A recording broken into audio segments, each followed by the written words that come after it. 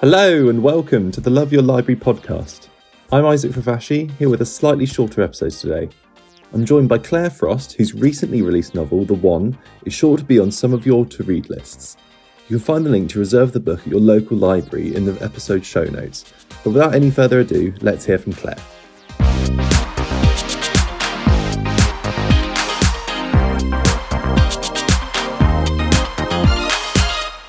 Hi Claire, welcome to the podcast. Oh, hello. Thanks so much for having me on. No, thank you for joining us. So your new book, The One, is it's your latest of 3 books, and it's a really heartwarming story, but it's sort of by no means your normal meet-cute romance novel, is it? Would you like to tell us a bit about the story? Yes. So it kind of starts off where the main character, Lottie, she's the middle of 3 sisters, and she kind of does have this amazing meet cute with this guy called Leo, and they literally bump into each other. And then it's kind of like the sparks fly, and they have this kind of perfect 3 months, almost 3 months together, where she just feels like, although it's super, super quick, and they're in this kind of bubble of not really having met each other's family and friends, but she just knows he's the one. And they have this amazing evening together where they just really get to know each other, and then they tell each other that they love each other. And then she is on kind of cloud 9, and then the kind of book starts. The first chapter is she's in the pub with her 2 sisters, telling them about this amazing evening she had with Leo. And they kind of say, oh my gosh, can't believe we've not met him. This is ridiculous. We need to sort this out. And she says, absolutely right. We're going to make it happen. And then she gets a phone call that will kind of change everything. And it's not too much of a spoiler to say the phone call she gets, she just finds out that Leo's died.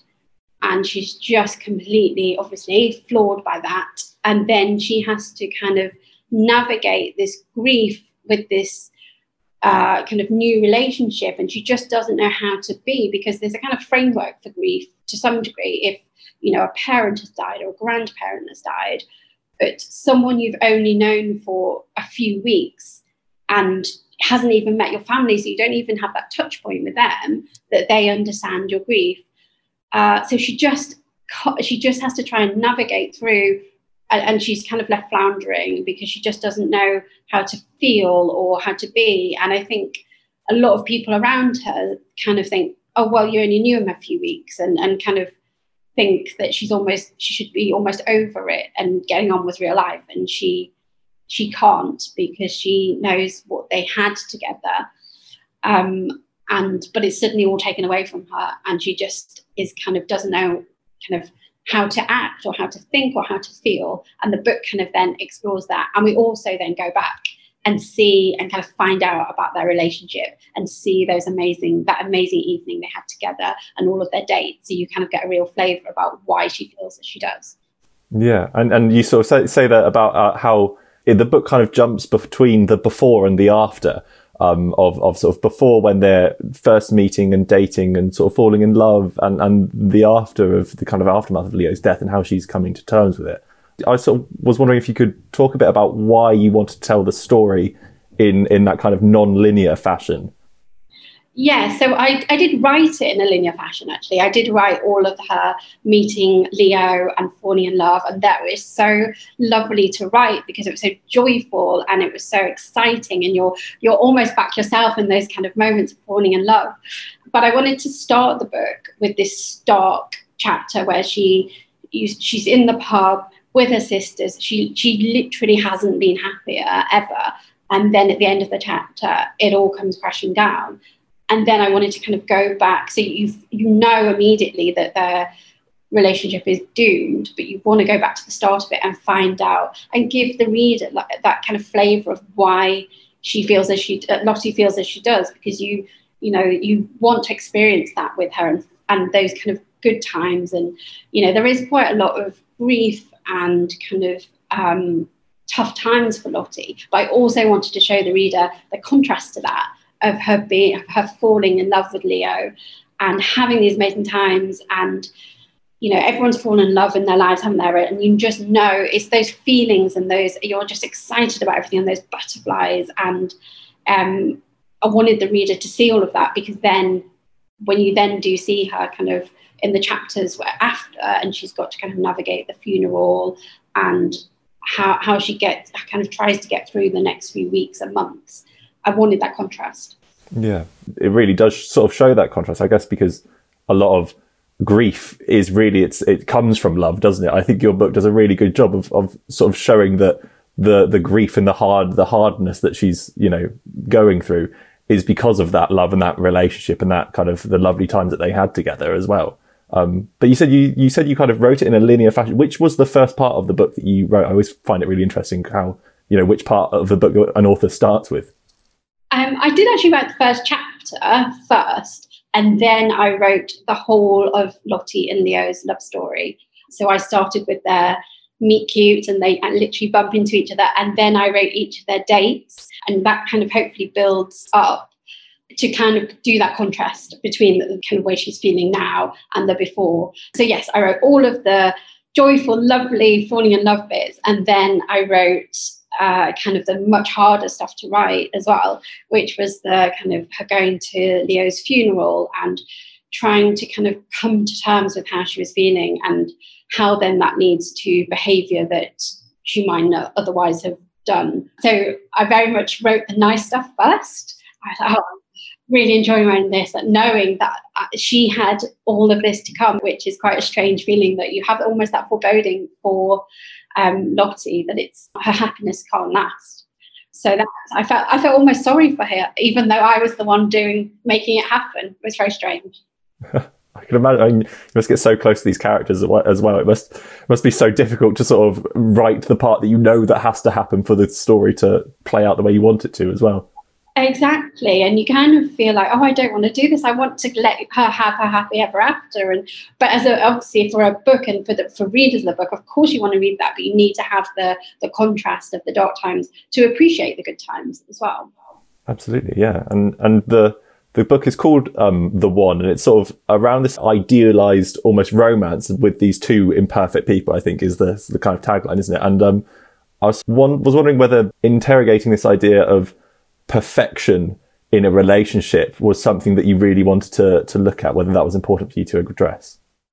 Absolutely, and I think in my previous books I've kind of looked a little bit at the kind of idea that we all think everyone else is having this perfect life, and we're all kind of aspiring to have that too, even though actually that perfect life doesn't exist. And it's the same in relationships, that this idea of the one is, if we think about it, quite a crazy idea, that there's only one person in this entire world that is our soulmate. And I kind of was really interested in that, because you just think, well, if that was true, what are the odds of you ever meeting that person? Like, they could live in, Russia or China, they could live the other side of the world ultimately, and you might never meet them. And so I really, this idea of this romanticized idea of the one does seem kind of almost outdated in lots of ways, especially with dating apps and kind of lots of the way people meet people nowadays is, you literally just swipe someone away from you, and that could be the one, but you'll never know. But I think Lottie romanticizes the one a little bit, and she decides Leo is the one. So then when he dies, she's kind of just has no. She doesn't know how to navigate through life, and can't ever kind of see a future almost, because the one has gone and disappeared and isn't there anymore. But then she starts to kind of understand through various kind of secrets that are revealed and various conversations that she has, that maybe there were a couple of things that weren't quite as perfect about Leo as perhaps she first thought, or actually, now I think back, wasn't that a bit strange? And it's that, everyone remembers those first couple of months of a relationship where everything just feels perfect. And what Lottie doesn't get, she doesn't get that time where you're kind of 6 months to a year into a relationship, where you really start to kind of dig down and find those slight imperfections and realize actually it's the imperfections that also make someone who they are.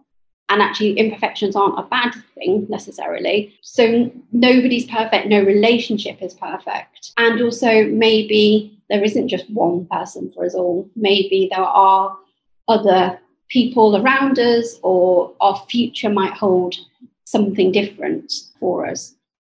Yeah, and I'd rather, but there's a really sort of grounded outlook on romance and love, and I think that's what I personally really enjoyed about it, was that it does interact with this idea of kind of your meet cute that you might see in a more traditional idea of romance, but it's got this kind of undertone of being really grounded, and her kind of looking at how she fits in with Leo's life, or how this relationship fits in with hers, or whether it does.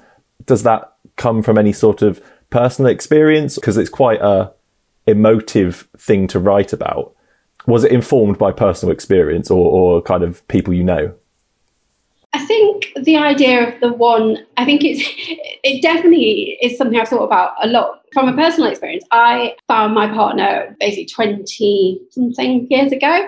So we met when I was very young, and we've been together ever since. And 20 odd years into any relationship, romance isn't necessarily like top of the agenda, but I am not someone who likes Valentine's Day. I'm not that person, and I never have been, and can't imagine ever will be. So the kind of, I'm always quite skeptical about people who say, oh, I'm holding out for my soulmate kind of idea. And you just think, oh, but hold on, what about all those other people that you're kind of almost closing yourself off to? And, you know, I've got lots of friends who are single, and they're constantly finding reasons why that man they went on a date with wasn't the right man. And it could be just the way he said something, or, you know, it could be, you know, anything like that, a small thing, and they almost write someone off because, oh, they're not perfect. So I definitely think just kind of that kind of culture we have almost around us, and things that, you know, as you say, we've all watched like rom-coms and those meet cutes, and they've fallen in love, and that's it, happy ever after. And you know, Instagram sometimes can play into that, and look at these perfect people's lives, you know, having, you know, look at this relationship and it's all sparkly and amazing, but actually in real life, none of those things are really true, are they? And it's almost like a filter put on people's lives. So yes, I was very interested in all of that, and because I'm not a massively romantic person, it helps to be able to kind of stand back and look at it a little bit.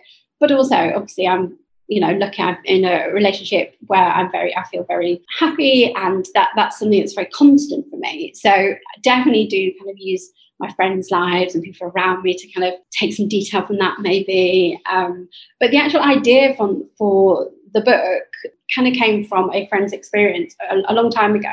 That someone I knew did meet. It was a guy. He met a guy in a club, and they, you know, got together, and it was they started having this relationship. And I think it was about 3 or 4 weeks in, he got this call from a number he didn't recognise, and he answered it, and they said, "Oh, I'm really sorry. This person's had a heart attack and died."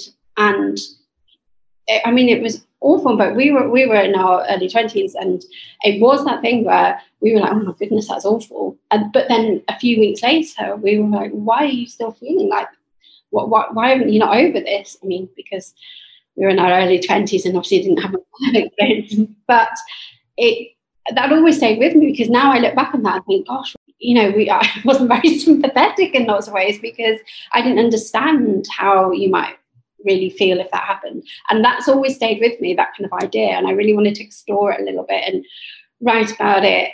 And it's not about my friend in any way, shape, or form, but it's that idea about what might happen if, you know, your bubble was burst so early on, you know, rather than something, or, you know, if it's something's been a long illness, or you're a grandparent or something, you do kind of have people around you know how you might feel as well. And you can kind of, grief is accepted, but in some ways that there is kind of no path to walk for this. And that I was quite interested in that as well, is that, well, actually you're not living up to people's ideals of how your grief should be as well. And again, that kind of society thinks, okay, this is, you know, as a whole, well, this has happened. Okay, 3 months later, are you not feeling back to normal now? And, you know, you didn't have a chance to really get to know him. So, you know, you can't really be feeling that bad.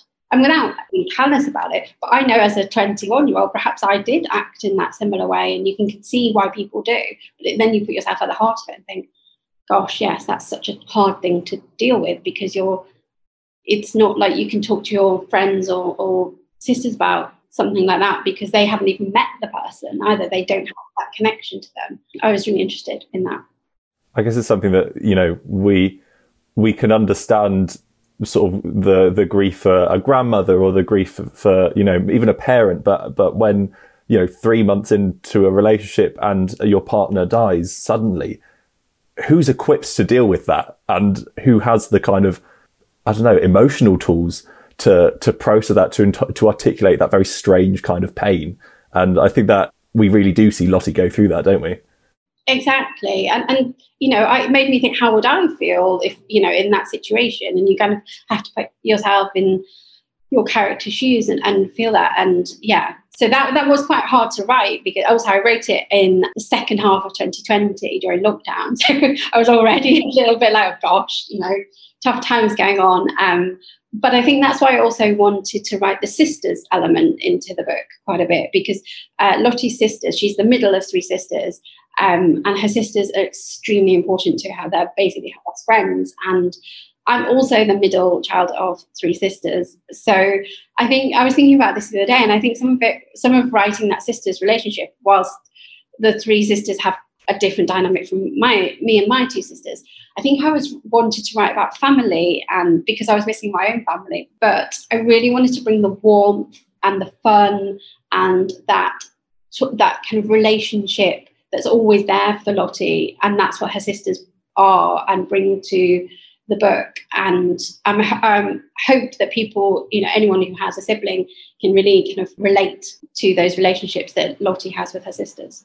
Yeah, it certainly is about the love of family as well, isn't it? And we kind of see that both from Leo's family and how his family are affected, but this kind of real sense of constancy with Lottie's sisters as well, and the kind of helping her come together around the grief. You were saying that it was sort of inspired by your relationship with your siblings. I think, that it really comes across as a very true reflection of that sibling love. But also it kind of starts off with a little bit of rivalry as well, does it? Like she's always comparing, and yeah. And I think everyone has a different dynamic with their siblings, and I have a different dynamic with my siblings, but also you have that kind of relationships grow, and as your children, you're naturally compared to each other. Now, whether that's conscious or unconscious, but the adults around you will compare you, whether that's teachers at school or even your parents, and then that filters down, I think, and especially, if people have their own kind of role within a family as well. So often the older sibling will be maybe the one taking the lead, a bit bossy. The middle one might be the peacemaker, and the kind of younger one might be the one used to getting away with things, maybe. Or it might be that the middle one feels a bit like, well, I'm not the older one, I'm not the younger one, I'm in the middle here. And I think that's how Lottie feels, that her older sister and younger sister both seem very happy and are very successful, and they look like they've got everything they want, and she feels like she's the one in the middle. She doesn't have, she doesn't own her own home, she doesn't have a boyfriend until she meets Leo, and she's got a job where she knows she really should move on. But so she's kind of trying to find her place now that they're adults, and finding her place within the family as well as in the world.